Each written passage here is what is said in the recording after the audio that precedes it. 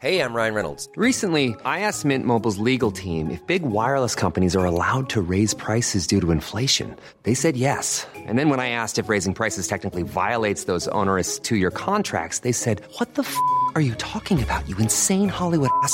So to recap, we're cutting the price of Mint Unlimited from $30 a month to just $15 a month. Give it a try at mintmobile.com/switch. $45 up front for 3 months plus taxes and fees. Promo rate for new customers for limited time. Unlimited more than 40 gigabytes per month. Slows full terms at mintmobile.com.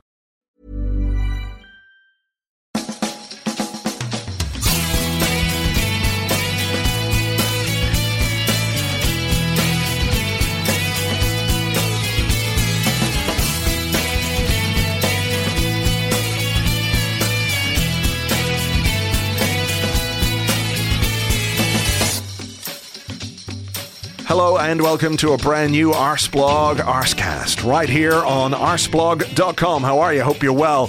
Thank you very much indeed, as always, for being here. How has your week been? I hope good, successful, no drama, no hassle. I did watch the Champions League semi-final the other night.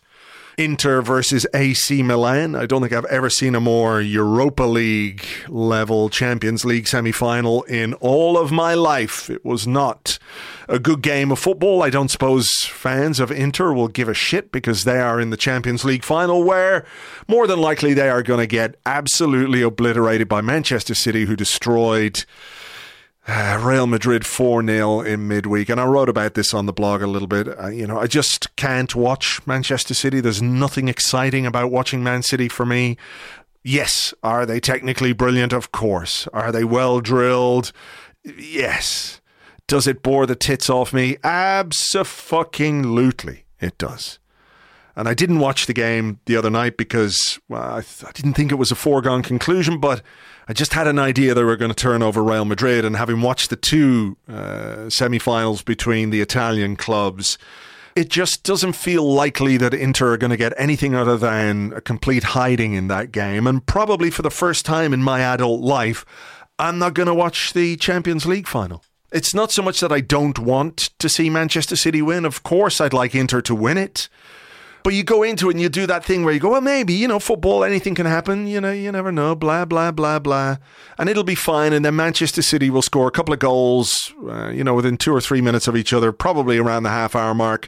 And then that will be that. There'll be just no chance and the whole thing will be a foregone conclusion. So I'm not inflicting that upon myself this time around, I don't think. City, of course, in the news as well this week. And it has been slightly interesting. That there are, I think, now more people putting some kind of context around Manchester City's dominance of the Premier League. 5 Premier League titles in the last 6.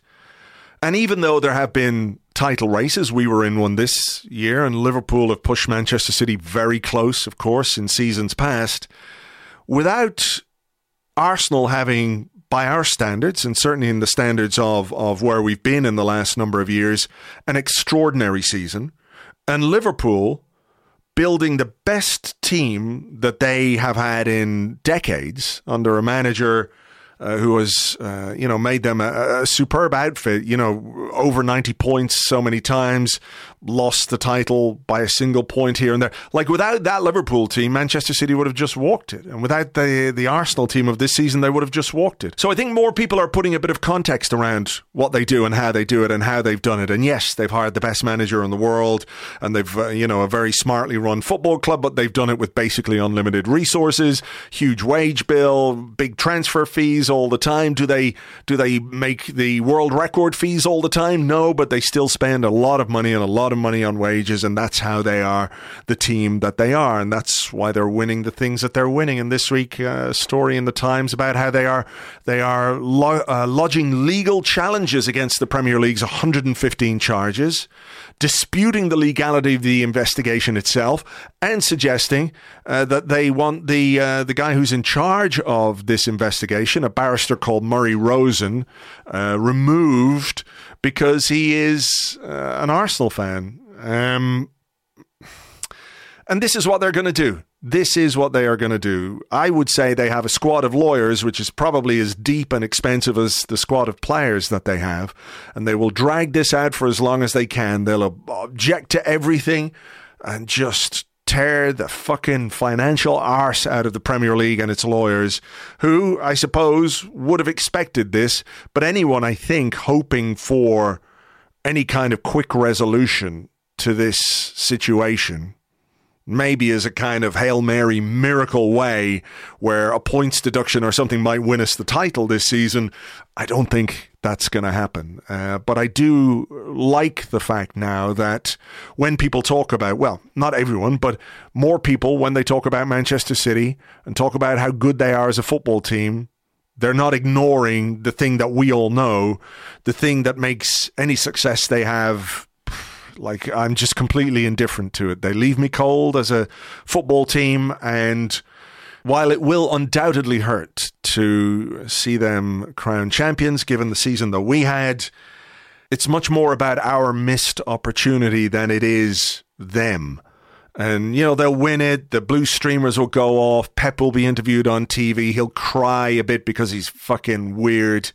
And I'll turn the telly off and I'll go in the back garden and have a beer and maybe barbecue a steak or a burger or something like that. And I won't give them a second thought. And I'll think about us and I'll think about how we can improve and hopefully do better next season. So there we go.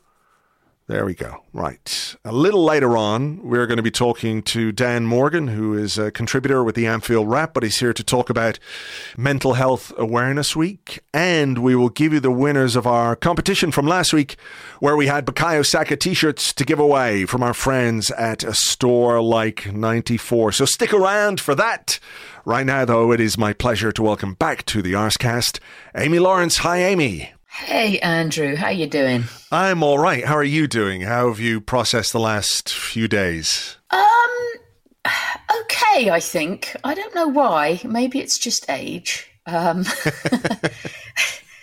But, and maybe it's, I guess, that we kind of felt it coming. It wasn't like being mugged and having no idea because you got your earphones in and you're walking down the street, kind of jogging along to your music, feeling good, and someone, it wasn't that kind of feeling. And in the end, I kind of had this sensation during the Brighton game that once it had gone, and in fact, arguably just slightly prior to the Brighton game with the Man City kind of extinguishing, crushing, monster bastard, horrible, take your hopes and stick it performance. I think that had an impact on everyone in Planet Arsenal, and that probably includes the players. There was that sense of probably that game needed to give something in order for the kind of miracle to stay on. So once the miracle was feeling slender, sure. I don't know. It was kind of being put out your misery, maybe. I don't know. It's obviously very, very sad and disheartening. But the fact that you kind of had this gnawing feeling that it was maybe inevitable sooner or later. Sure. And actually the fact that the last game against Wolves allows everyone to have a proper celebration of this season and celebration of this team and this club and what everybody's experienced along the way.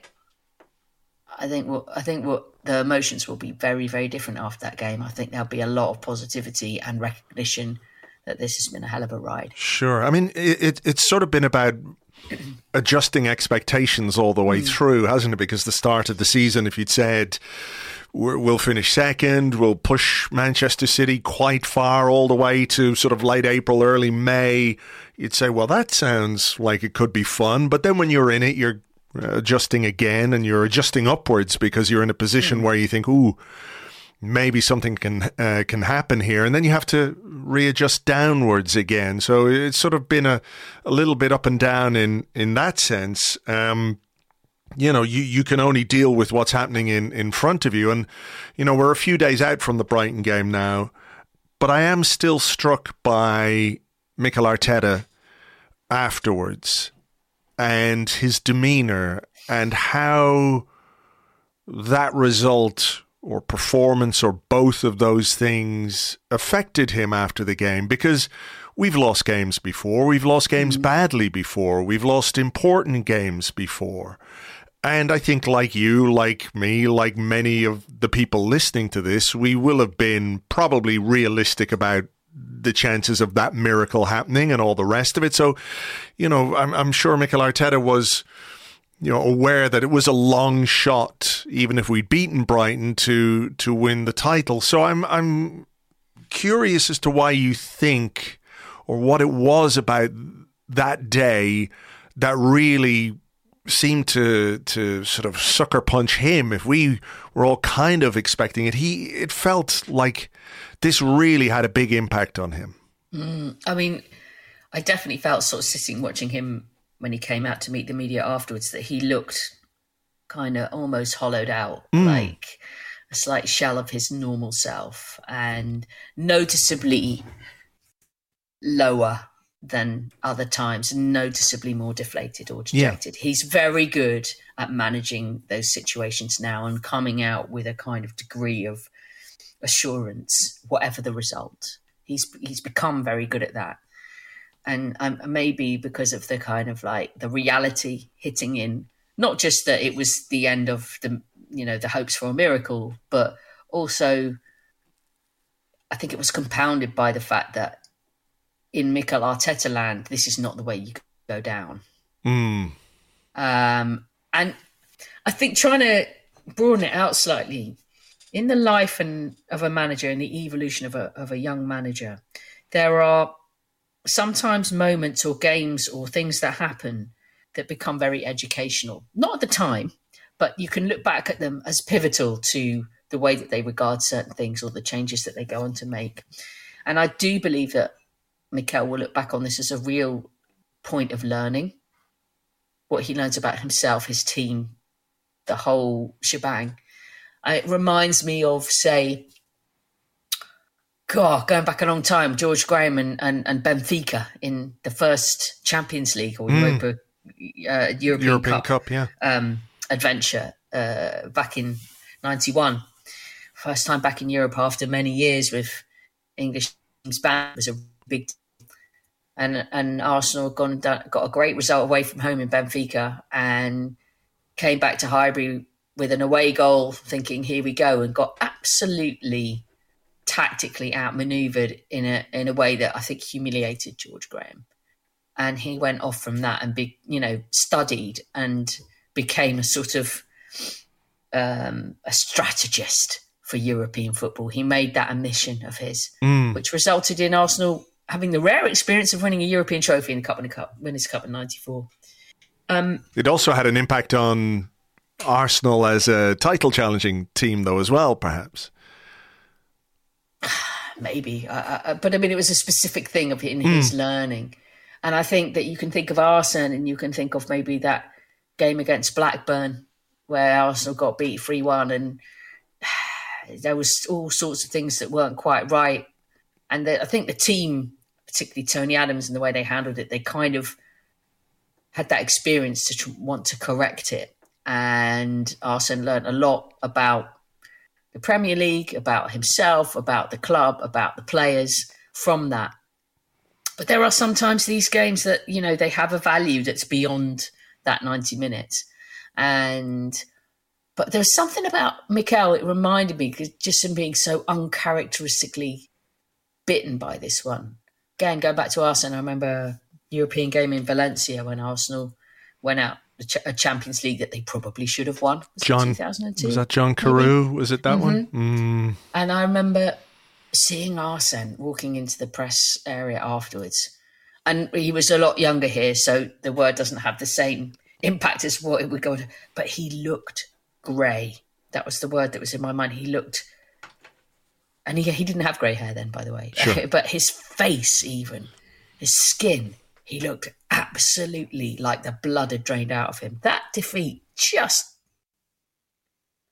had a huge impression. And something about this makes me feel that in future times we might look back and think Mikel took something from this that he will use in future. There were some comments after the game about you know, how if the team can show this face, that's something we have to address. And, you know, I spoke to James about this on Monday, but, you know, he has been incredibly supportive of the players, even in bad times. And this is maybe one of the only times that we've seen or heard Mikel Arteta maybe throw a bit of a shot across the bows of his squad. Do you think that might be or might inform the reaction that we get from him this summer when you're talking about this being a learning moment, a moment of education, a moment of maybe copper fastening some thoughts he already had, some doubts he might have had, that this was the moment where it was switched on completely in his brain about what he needs to do, how he needs to do it, and I don't want to say who pays the price, but who might be expendable in terms of this squad and how we rebuild. And it felt a bit like that with some of his comments. They did feel quite loaded in that way. But it's hard to say, because without that kind of insider knowledge on exactly when they make their plans and how often they tweak them, I think we'd be naive to think that a lot of the planning for recruitment and sales has not been mapped out quite a bit before now. Yeah. There's often, I think, variations on you have a kind of different outcome of what you might do. So there's the kind of winning the league outcome, or the Champions League outcome, or the Europa outcome, or the conference outcome, or for certain clubs out there who, you know, we might wish to mention, maybe no Europe at all next year.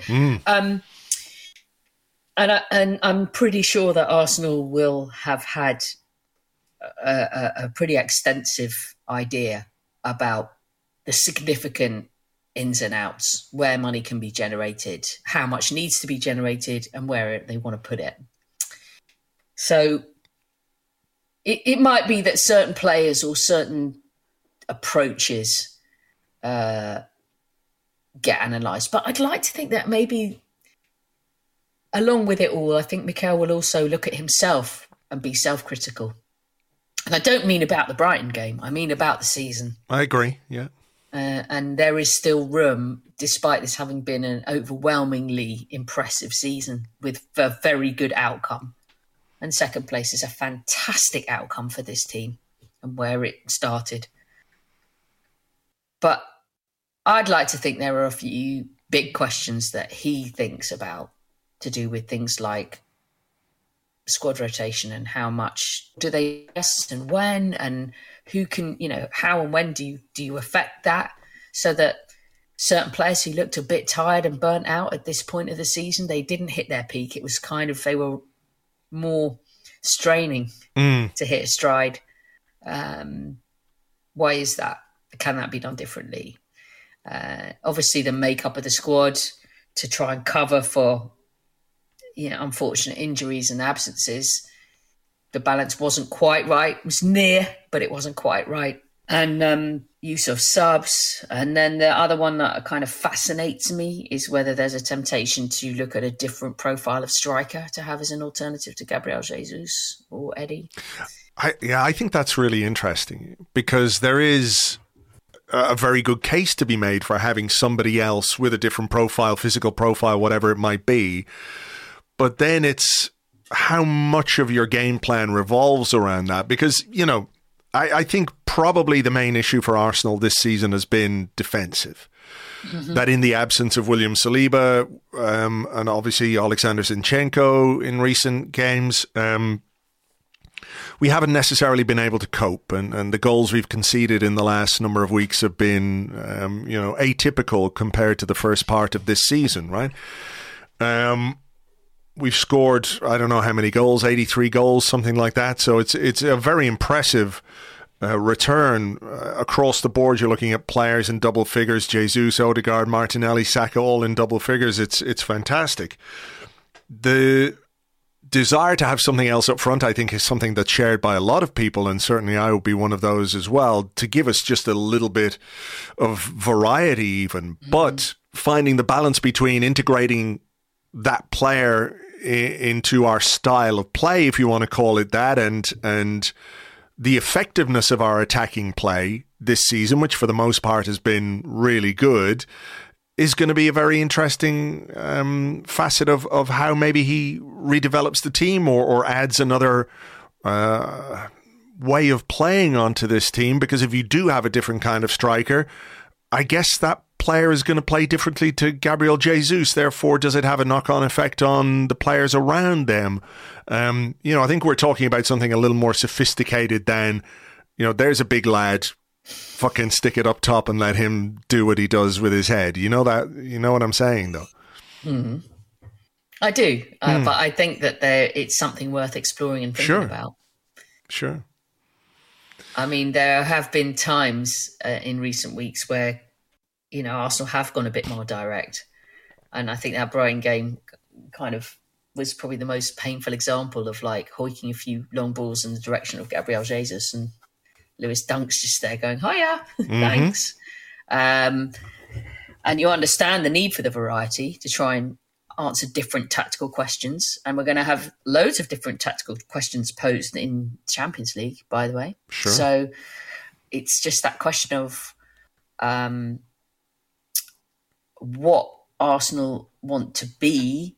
Is it going to be stringent that you play it's our way or the highway, or is there some variety in there and options in there? And I think, you adapt, but good players adapt. And you only need to look at the state-funded behemoth with a few more points that shows you that it might be a bit kind of strange along the way, but there's definitely potential to still be playing fantastic, effective football with goals shared around and have a different kind of centre forward to be a focal point if needed. I'm really interested in the squad depth discussion because, I'm sure I said on the podcast and I've written on the blog about like over the course of this title challenge, as we get into the business end of it, we are going to need the full depth of our squad. And I'm sure I wrote that more than once. And maybe that's still true, but I was looking up some minutes of players who have sort of operated on the fringes of the first team. And again, I think our problems have been defensive when you lose Saliba, and it's compounded by the injury to Tomiyasu, who I think would have given us a bit more security across the back line. I think that's a huge aspect of why things didn't go quite as well. But you're looking at... What, you're saying it's not tooting horns from players? Yeah, funnily enough. Are you joking? Funnily enough, I think it's due to other reasons than players being excited about winning football games in the last minute. I know that's crazy. It's never going to get me a job on Sky Sports, but hey, I'm comfortable with my lot right here. You talked about players maybe looking a little tired, but Bukayo Saka could be one of those in the last little while. Gabriel Martinelli, came off injured. Leo Trossard hasn't looked quite as effective. And I looked at the minutes that players who were available to play, how much they actually played. Fabio Vieira started the Bournemouth game. He played 79 minutes of the next 900 minutes available to him. Eddie Nketiah, 45 minutes of the last 540 minutes available to him. My benchmark there was when he came back from the injury that he sustained. Emile Smith-Rowe made his return in the North London derby, came on just right at the end, then picked up another little injury, but since then has been pretty much available all the way through. He has played 99 minutes of the last 1,260 available to him. So these are players, I suppose, when we thought about the squad on paper before this season, they can play a role. They can play an important role. They can, come in during games. They can start certain games. We are going to need the full depth of our squad. But these guys, over the last 6-8 weeks, and more in the case of Smith-Rowe, have not been trusted. And Mikel Arteta's circle of trust, I think, is evident in his team selection. So it's going to be about, assessing what those players, or what he thinks those players might bring next season, but also expanding that to make sure that he does have players who he feels comfortable using at key moments in key games against big opposition, small opposition, medium opposition, because you can't go through a season the way we've gone through a season and not expect for it to have some kind of impact. When you get right to the business end, legs get heavy. Yeah, I mean, I think it's going to be so fascinating to see how much business is done this summer. When Mikel Arteta sits down with a blank piece of paper, what is his wish list of a squad? It'll be fascinating to know, unless you're one of those mega clubs that, exist on slightly different planets, most people have to compromise a little bit when they're creating their squad. In fact, most managers will find it's a lot worse than that, given that, the average lifespan of a manager in this country is, just around about a year anyway. The inevitability of the job is that most people will come in and find, a bit like Mikel did when he arrived, a bit of a mixed up, jumbled, mishmash of a squad with some fabulous people that you want, some that are tolerable, and some that you could really do without. And actually, Arsenal have done an incredible job in the last couple windows to remodel that squad into something that's far more ideal than I think is available at most clubs. Not perfect, but most of the squad analysis this season, as you said, look down and you saw good options across most of the positions on the pitch. But when I was walking outside the game against Brighton, there was a couple of lads, I think this was before the game actually, they were just kind of leaning casually on the wall, just chewing the fat before going in.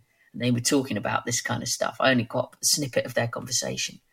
And this bloke turned around to his mate and said, "We need to buy starters." His mate, he's like, "We've done the bit with this, sorting out the squad generally. We need to buy starters." I thought it was quite an interesting comment. As I think, I suspect that there'll be a bit of both. I think that there will be starters, and I think that there will be upgrades on the squad level as well. Yeah. And then there will be a few that are like filling those spaces, because it's going to be impossible to get the perfect squad at this moment in time. But it can certainly be renovated and improved.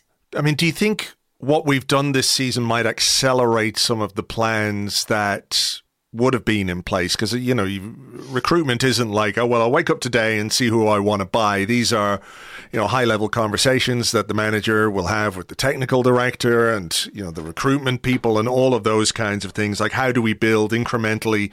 What can we do in this window? What can we afford to do in this window? What's the priority? All those kinds of things.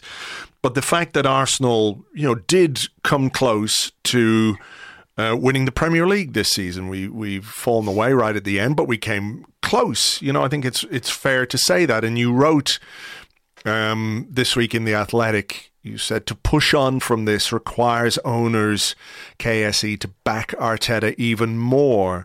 And maybe I'm wrong, but I got the sense that after what we did last season, having come close to the top four, there was an element of, okay, yeah, we are definitely on the right track here. We're going to get right behind this manager and we're going to give him the resources he needs. And he did get plenty of resources, and we did spend plenty of money. But, and I think the gap between ourselves and Manchester City, even if it's not evident in the games that we played against them this season, well, certainly not the second game. The first game, I think the scoreline was maybe a little unfair, but do you say, okay, well, look, we're closer than we thought we were going to be. Is there room to push a little harder in this window than we might have done? Are there decisions that might be made that maybe we're thinking we could push down the line a little bit? And, does the way this season has gone have an impact on what we do this summer? I think they were going to back him pretty hard anyway. I'm not sure how much the dial has moved because of kind of accelerated progress, because they've shown recently that they'll give him more or less what he asks for. Obviously within reason, it's not like Mikel's turning around saying, bring me Kylian Mbappe, but which would be nice. But I don't think he's had a lot of disappointment in going and asking for things and getting rejected. I think they've worked very hard to make sure that he gets the majority of what he feels is needed. I think the biggest difference this summer, though, is simply for the first time in a while, it looks like Arsenal are able to generate quite good income. So if there is a bigger pot, I think some of that will be self-generated. And I think it's the cleverness of the decisions they make in who goes. Some of the outgoings, there won't be necessarily a massive amount coming because they're just still some of the relics from the past that they haven't quite cleaned up the squad as perfectly as possible. But there are some that'll be pure business decisions where they're good players with a good value, and Arsenal will use that and say, we'll have that money and we'll try and get a better player with better value. I mean, do you think that's kind of what's going on with these Granit Xhaka reports? Linked with... I think that's a slightly different situation. Right. I think that Granit's scenario is a more personal one. Because of his service to the club, because he's well regarded for what he's given, but because they don't want to be tied in to Granit for another 4 years, it leaves them in that kind of. This is exactly the point at which you make a business versus emotional versus football decision. So Granit has 1 year to go with a +1 option. Understandably, at the age of 30, that's the right time for Granit to say, can I have security a more contract, secure contract than that, please? So Arsenal have either got to recommit for another 3-4 years, or say this is the time we thank you and we'll generate some funds and not let someone run down their contract and walk away for nothing in a year's time or whatever. Isn't that sort of what we wanted the club to do for a long time, though? And part of, I remember when the Xhaka contract extension was announced, there was a measure, I think, of angst among sections of the fan base where, and I get it, he's had an up and down time at Arsenal, and it does look as if he does go this summer, it's going to go on, an up much more than a down because of the performances and the way that he has become important to the team. But that sort of strategic thinking in terms of how you secure a player's contract at that age. So he's not getting to 30 or 31 and he's got a year left and he says, well, I'll just stay here and run it out and get a Bosman. Maybe that's part and parcel of how we are trying to improve the way that we sell. And that is going to be, I think people have quite a deal of confidence in what we can do when it comes to incomings and recruitment and the kind of players that we can attract and the kind of players that we want to bring in and our capability of bringing those players in. I think most people will be pretty relaxed about that aspect of this summer. I suspect that there are going to be a lot of eyes on the other side of it, the outgoings, and how we sell and where we sell and how much money we bring in and all those kinds of things. Because there's a real mix of potential departures, aren't there? From someone like Charlie Patino, who wants to go, and Flo Balogun maybe, who wants to go. Like, these are young players. What kind of contracts do you put in place? What kind of sell-on clauses do you get that might benefit the club down the line, even if it pains you to sell these players, or it's a little bit disappointing to see young players go? You've got Tierney, a very established player, someone like Rob Holding, Granit Xhaka, who's into sort of the September of his career, if you like, maybe Thomas Partey too, I don't know. But, these guys who may well go out, it's going to require quite a range of negotiations, if you like, with potential selling clubs. Yeah, that's why I'd expect all the recruitment guys to be pretty busy pretty soon for the stretch, because the days are gone when you could arrange a transfer in a week. They tend to be much, much more drawn out nowadays. So, and there is quite a significant amount of business to do. And of course, you can't do all the business you want at the time that you want it anyway, because, in an ideal world, season finishes and, hey, 3 days later, Arsenal announced Declan Rice, but we all know that it's probably going to be a lot more painful than that, and a lot more long-winded and twists and turns and, horrible things to thrash out, and other clubs that are going to make it difficult. So, yeah, if it was as simple as Arsenal ringing up Declan Rice and saying, would you like to come, and him saying yes, we'd all be laughing.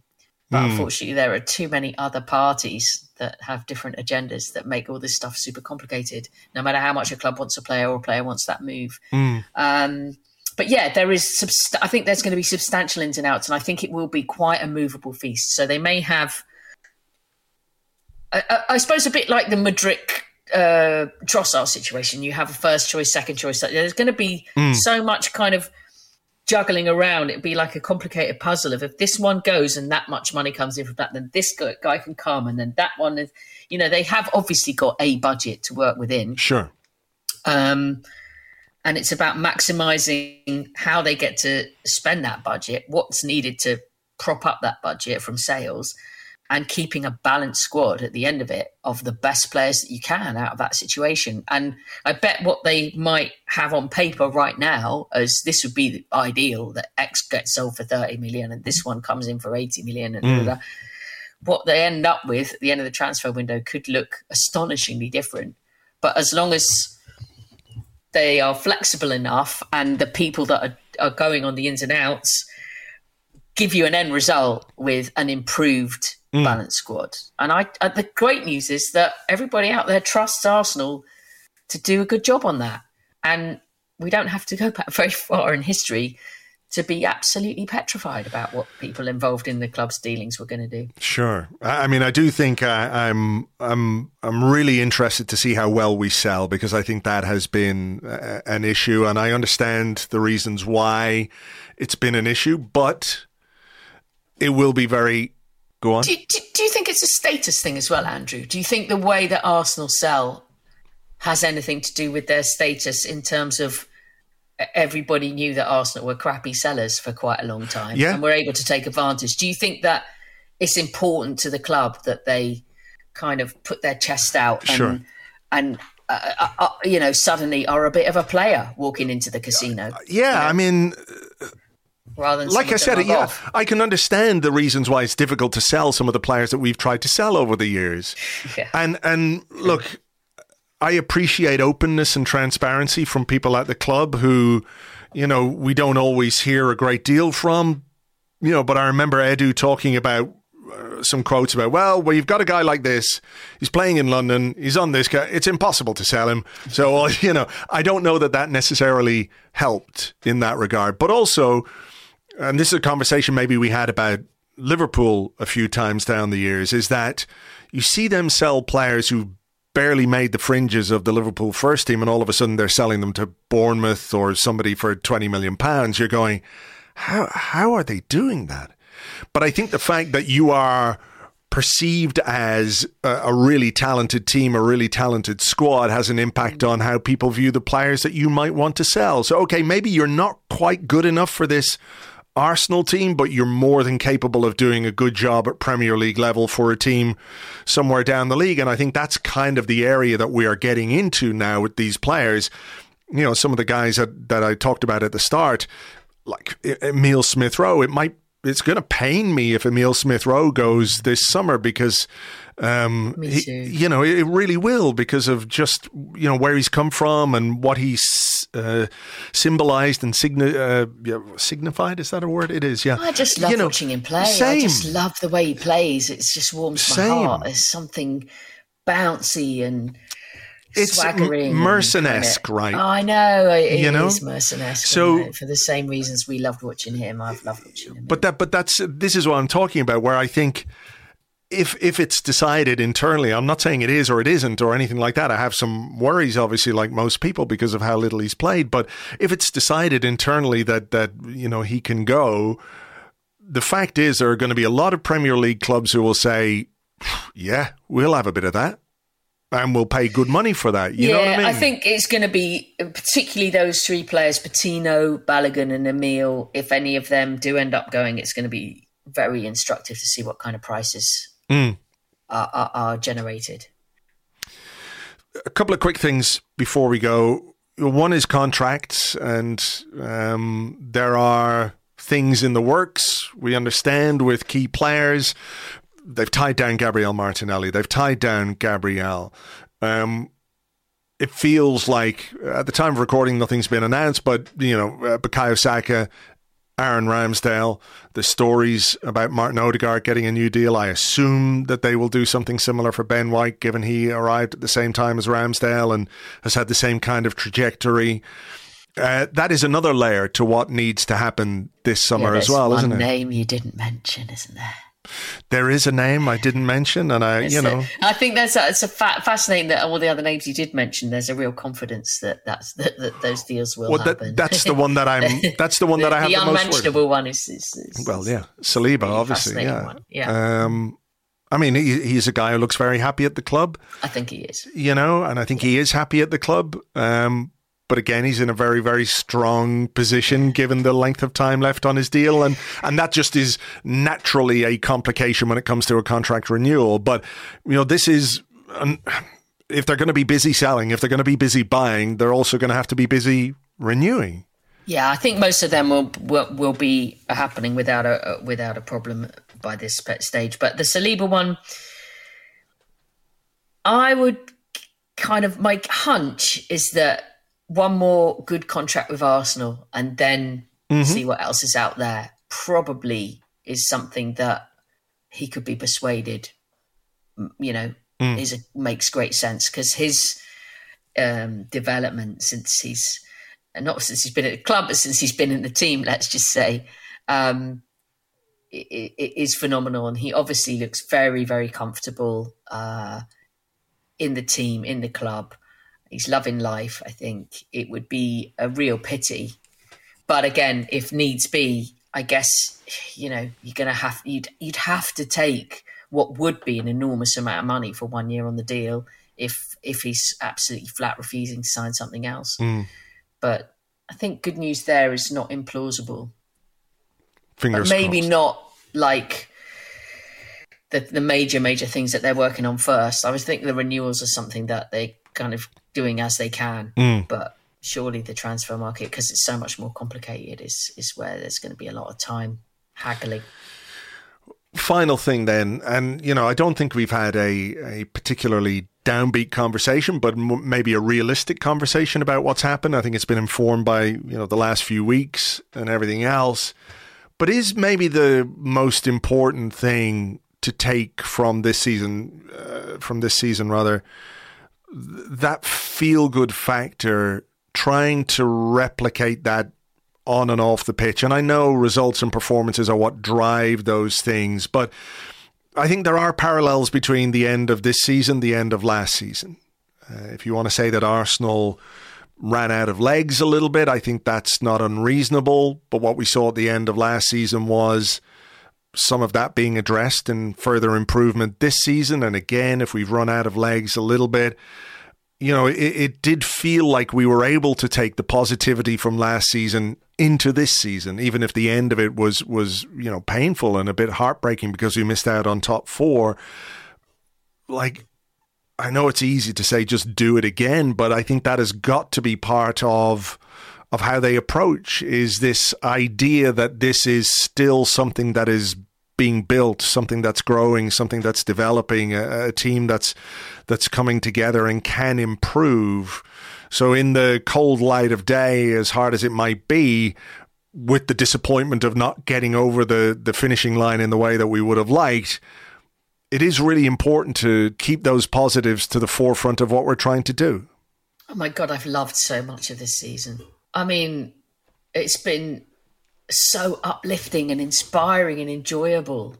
for the vast majority of it. It's been a laugh. Yeah. You know. Yeah. It's been looking at in someone's eyes in the ground, and they're bloody popping out because something so brilliant's just happened. Has it changed or the way hugging strangers, or bouncing around singing songs and really bloody meaning it? Has it changed the way you not changed the way you look at football or the club or whatever, but it did feel like something. We've been around the block a couple of times, let's say that, but it felt like childlike is the wrong word. It is. But Andrew, I felt like feelings that I wasn't sure I was going to feel again about football. That's and I was what I was so getting thrilled at, yeah. to know that wasn't gone. Because, as the game becomes more and more kind of money orientated and glitzy and agents and all the stuff, which makes it sort of feel a bit out of reach from that kind of primal feeling in the pit of your stomach that you belong to something. That's the best thing about football. You choose your club and it belongs to you and you belong to it. And if you lose that a little bit or it gets frayed, it's so hard. And to have that, I think this season has been all about every single person who's been on the journey with the team, is that the club belongs to us and we belong to the club all over again. And it's been a very powerful thing. And I think it's fueled the team to have this ride where they got as far as they did. And it's definitely ignited feelings in most of the supporters. Like, Jesus, tickets have been like gold dust. It hasn't been like that since Highbury. I've had people begging for tickets from, I've not heard of, somebody's grandmother's neighbour's nephew's, sure. Milkman saying, "Oh, any chance if you hear of any spares?" And people coming from all corners of the globe, people are, "Oh, you're coming over. Any chance of desperate to see a game this season?" Because everyone wants to touch this thing and feel it for themselves. To experience it, yeah. Yeah, and it's been joyous. And I think if that's how I feel, I'll kind of look back on this season. I think in time you'll forget maybe some of the pain and the frustrations of the end. I don't know, maybe not, maybe that's naive, but I'm sure I feel like looking back and remembering some of those moments of euphoria and togetherness and being back, was so Sure. lovely and so important. I remember a season when Arsenal didn't ever win anything in 1992, which was, I think, the first season of Ian Wright. And they won quite a lot around that time, before and after. It was a rare season of nothing. But the second half of that season, they had an absolute shit first half of the season, like hungover from winning the league, I think, the year before. And then the second half of the season, they just went out and said, "Sod this, we're going to enjoy it." And we were smashing everybody. I remember singing to John Barnes. Barnes, got the hump when Arsenal won 4-0 or whatever it was against Liverpool. Smashed Palace 5-1. Smashed Sheffield Wednesday 7-1. The goals were going in everywhere. And I think the commentary on the last game of the season was something like, "Oh, the season had gone on another couple of weeks, Arsenal would have won it." And we were crashing up the table at a speed of knots on this wave of positivity and enjoyment. And it was so much fun. And but it's because they had such a woeful start. There was just too much ground to make up. Sure. But I love that season, and I look back on it with love. And I'm pretty sure we're going to look back on this season with love as well. I think that's true. I think it's true. There's been a lot of it going around, and it's been incredibly Feel the love, fun. guys. It's the only way. It's been fun to talk about it, to write about it, to be there at the games, to just, like you say, experience it as part of. I think you always know you're part of a community, but sometimes you can be estranged from your neighbours. And I feel like this season is one where people have come together in a really important and kind of organic.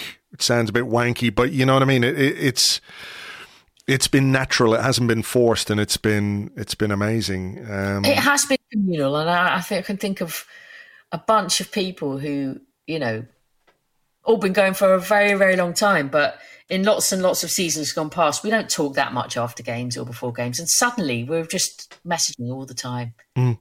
After every game. You think of the amount of games where I've called you on the way home from the game, just for a quick fucking hell, just letting out a bit of stuff. Yeah. We don't do that all the time. But this season it's felt like necessary to share this with others. And that's a great thing. It sure is. In seasons past, it was like a call for like, oh, Jesus Christ.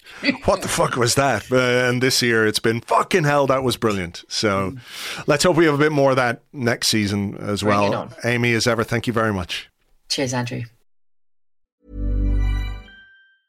Quality sleep is essential. That's why the Sleep Number Smart Bed is designed for your ever-evolving sleep needs. Need a bed that's firmer or softer on either side? Helps you sleep at a comfortable temperature? Sleep Number Smart Beds let you individualize your comfort so you sleep better together. J.D. Power ranks Sleep Number number 1 in customer satisfaction with mattresses purchased in-store. And now, save 50% on the Sleep Number Limited Edition Smart Bed for a limited time. For J.D. Power 2023 award information, visit jdpower.com/awards. Only at a Sleep Number store or sleepnumber.com.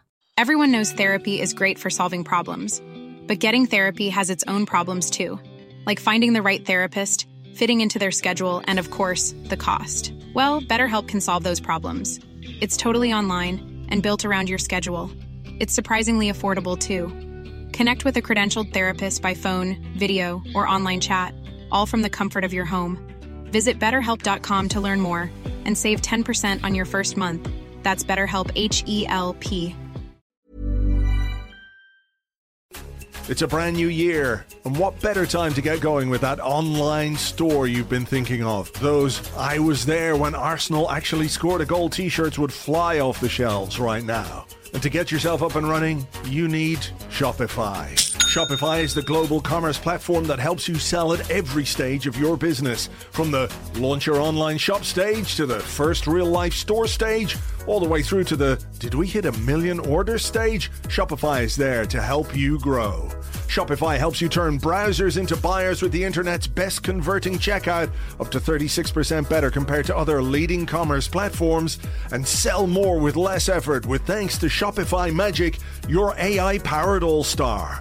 Sign up for a $1 a month trial period at shopify.com/arseblog, all lowercase. Go to shopify.com/arseblog now to grow your business no matter what stage you're in. Shopify.com/arseblog.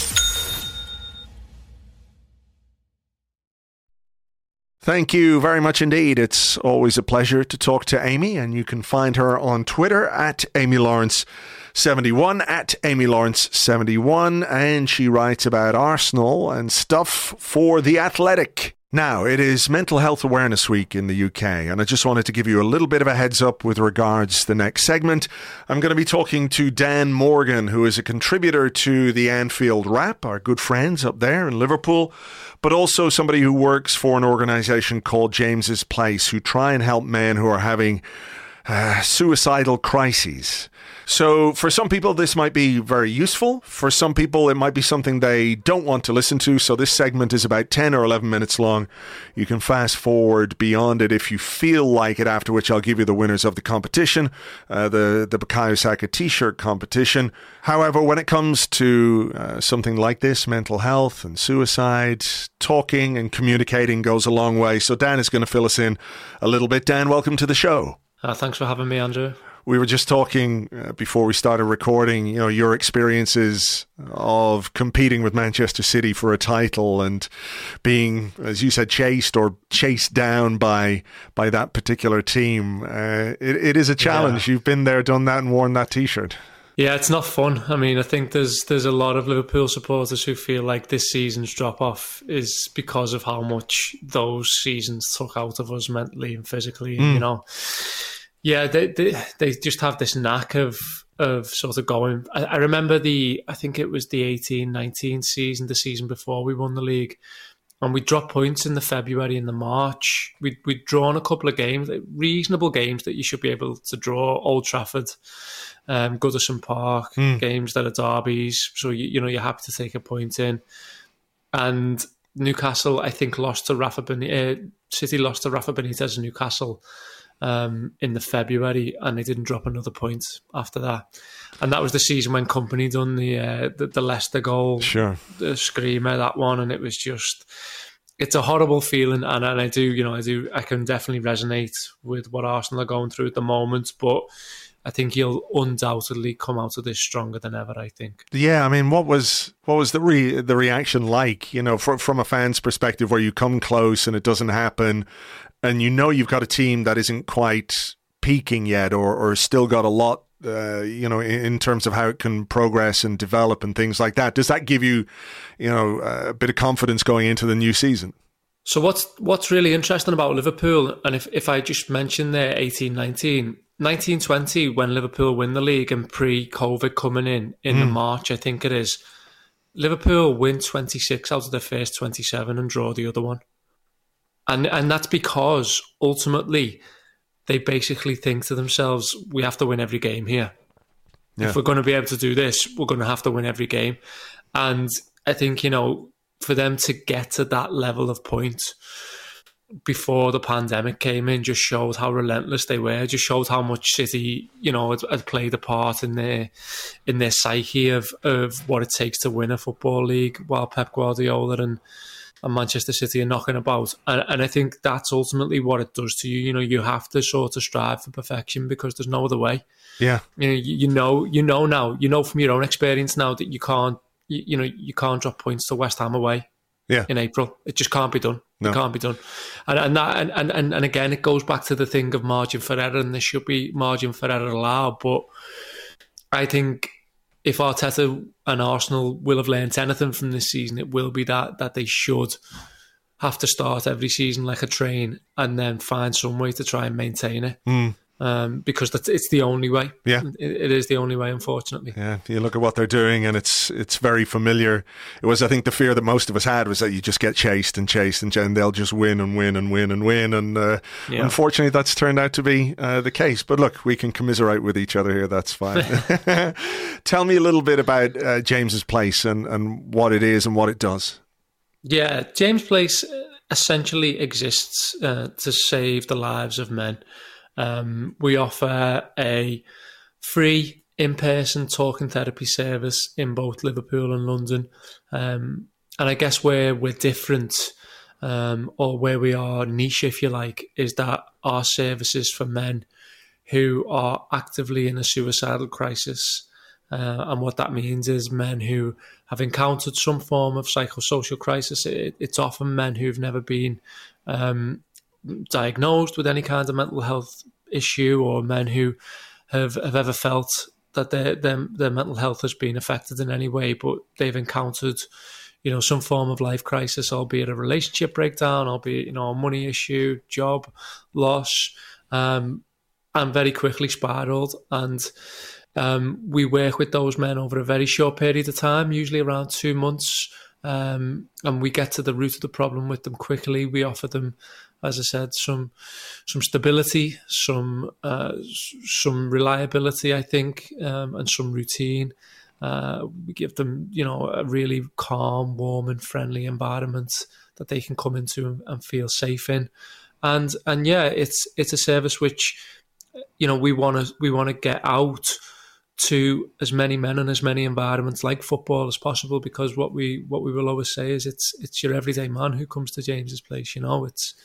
It's the person who goes to football on the Saturday and is with his mates and looks like he hasn't got a care in the world, and then on a Sunday morning, he's making plans to end his life, and that unfortunately has happened quite a lot, and we've seen that quite a lot. And we want to tell those men that there is a place you can come here, which is free. It's immediate. We'll see you within 48 hours, and we'll get to work on trying to get you out of that crisis and find you some hope for the future. I mean, there is these days certainly more awareness of mental health and people's mental health as something that they have to deal with, but probably still a sense of stigma, particularly among men, about talking about things like that. So, what do you say to somebody who might be listening or who might know somebody who, might be struggling? Like you say, it's difficult sometimes to identify those people. So maybe somebody who is wrestling with those thoughts themselves, it's not always easy, or it isn't easy to come forward and talk about it.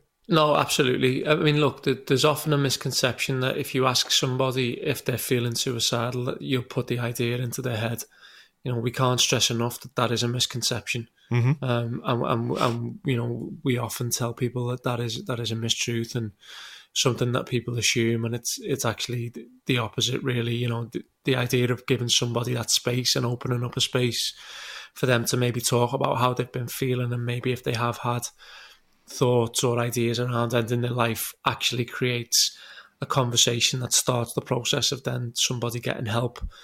Our clinical lead discusses and describes the men we see and the situation they find themselves in as often guys who see suicide as a permanent solution to a temporary problem. And it's that kind of, every door around you closing, nobody to talk to, not really even sure what's going on or why you're feeling this way, situation that people can further dig down into. And before you know it, they don't feel like they've got any other way. The idea that, I agree with you, people are, able to talk a lot more now about how they're feeling. The idea that, we can come on here and have a chat about this in a space that is predominantly for football supporters, I think is undoubtedly healthy towards that. Because again, it might just be that, two guys go to the next Arsenal game and say, "Oh, did you hear that James Place segment on Arse blog? That was really good, wasn't it? I've been worried about X, or I've been worried about, about our mate who, we haven't seen him for a few weeks." And again, that it's not just a sort of welfare issue. It's the idea that, someone might actually from that conversation say to their friend or their loved one, "Well, actually, I've felt that way before." And there's often a bravery element attached to men speaking up, but what we want to do is, we really want to normalise these conversations. We want to normalise this word. There's still a stigma around the word suicide that you can find in certain pockets of community and society, and again, we want to get the message across that this can happen to anyone at any time, and it's not a weakness. It's no slight or no perception of anybody and how they live their lives. It's just something that we have to manage, and sometimes that gets away from us and can really spiral quickly. So how do people avail of this service? How do they get in touch? How do they make contact with you guys? And what sort of process is in place when people do get in touch? So the centre's in Bunhill Row, which is just off Old Street, near Moorgate and near Old Street Station, in between both of those. To make a referral to us, you go to our website, which is www.jamesplace.org.uk, or one word, James Place.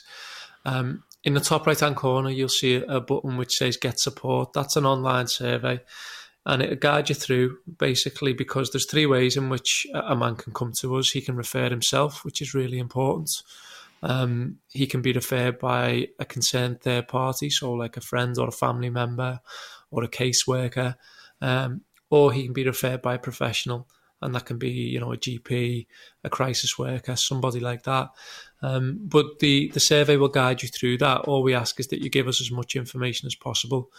Once we receive a referral from somebody, we aim to get that person, provided we've got sufficient information and they meet our criteria of being in an active crisis. We aim to get them in the centre within 48 working hours, in front of a therapist in a private therapy room, talking and looking at the issues and seeing whether we're able to offer that person some help. That's a sort of standard everyday referral process for us. We've got 5 trained and experienced therapists who are all employed by us at the centre.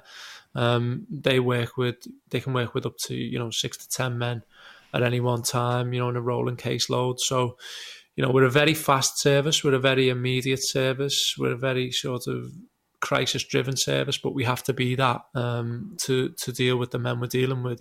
We have to be, dealing with those men who are feeling that way, because that's the nature of what we do. Sure. And just a final message to anybody out there, maybe who's listening to this or to one of the other segments that you've been doing on other football podcasts this week, where, maybe when you are in that kind of space that you can't see the wood for the trees, you can't see the light at the end of the tunnel, what would you say?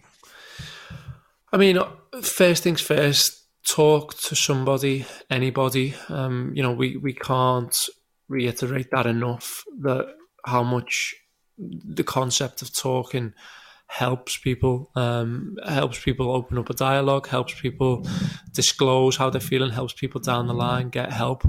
Obviously, if somebody is feeling like they are actively wishing to end their life, present yourself to the nearest A&E is advice we will always give. There is also a 24/7 crisis text line, which if you text SHOUT to 85258, someone will come back to you really quickly. Or you can also call Samaritans on 116 123. They're the emergency contacts, if you like. But if you are that person, like I said, finding somebody in your life, and hopefully there is somebody there who you feel you can talk to, would just create a sense that there is a support network around you. If you are somebody who has a concern about somebody who's maybe become a little bit isolated or more introvert, or has suffered one of the the everyday life events that I've spoken about, I'd say that don't hesitate to have a conversation with them if you feel like you can, because again, you might be that person offering that olive branch to someone, and that might also start that process. So, we can't reiterate how much communicating really helps. And if James's Place can be there to help at least one man from this, or any podcast we've been on this week, then we've done our job. All right, well, we will make sure we put a link to James's Place in the podcast show notes, and also on the website, the post that you'll find on arsblog.com. Dan, keep up the great work, and thank you very much indeed for coming on. Thank you so much for having me, and looking forward to a top-of-the-table clash between the both Reds next season. Yeah, let's have that. Thanks again. Thank you very much indeed to Dan, and as I said, you will find a link to James's Place in the show notes in your podcast app right now, or on the post which contains this show over on arsblog.com. Now, I told you I would give you the winners of the Bukayo Saka t-shirt competition, with thanks to our friends at A Store Like 94, which is a store like 94.co.uk. The random number generator has done its thing. The black and gold Bukayo Saka t-shirts are going to go to Al Broadbent and Clint Harvey. Well done to both of you. I'll be in touch. I'll get your details and we'll get the t-shirts sent out to you. If you do feel like you want to buy one, there is a discount code which you can use on the site. Still works, going to work all week. The code is Arsblog. So pretty easy to remember. T-shirt's very cool. Black and gold Bukayo Saka, which on the back, I asked you, what did it say on the back? It said North London is about to explode. Now, just as I've been recording and just as I'm finishing up, I noticed that Aaron Ramsdale has signed a new contract with the club, which is good news. He's been very, very good for us. I can think of at least 3 or 4 absolutely outstanding performances. Like every goalkeeper, he had a little bit of here and there, but that happens. And for the most part, I think he has been a really important piece of the season that we have had. So extending his deal is excellent news. We will give this further discussion in our Premier League preview podcast, which we will have for you over on Patreon tomorrow, Friday afternoon, patreon.com/Arsblog. We'll look ahead to our game against Nottingham Forest. We'll chat about the Ramsdale contract and whatever crops up in Mikel Arteta's press conference tomorrow. So please do join us for that. It's patreon.com/Arsblog. For now, we'll leave it there. Thank you very much, as always, for listening, for downloading, for subscribing, for sharing, for all the things that you do with this piece of audio. Thank you very much. We really do appreciate it. We will catch you on the next one, folks. Until then, take it easy. Cheers. Bye-bye.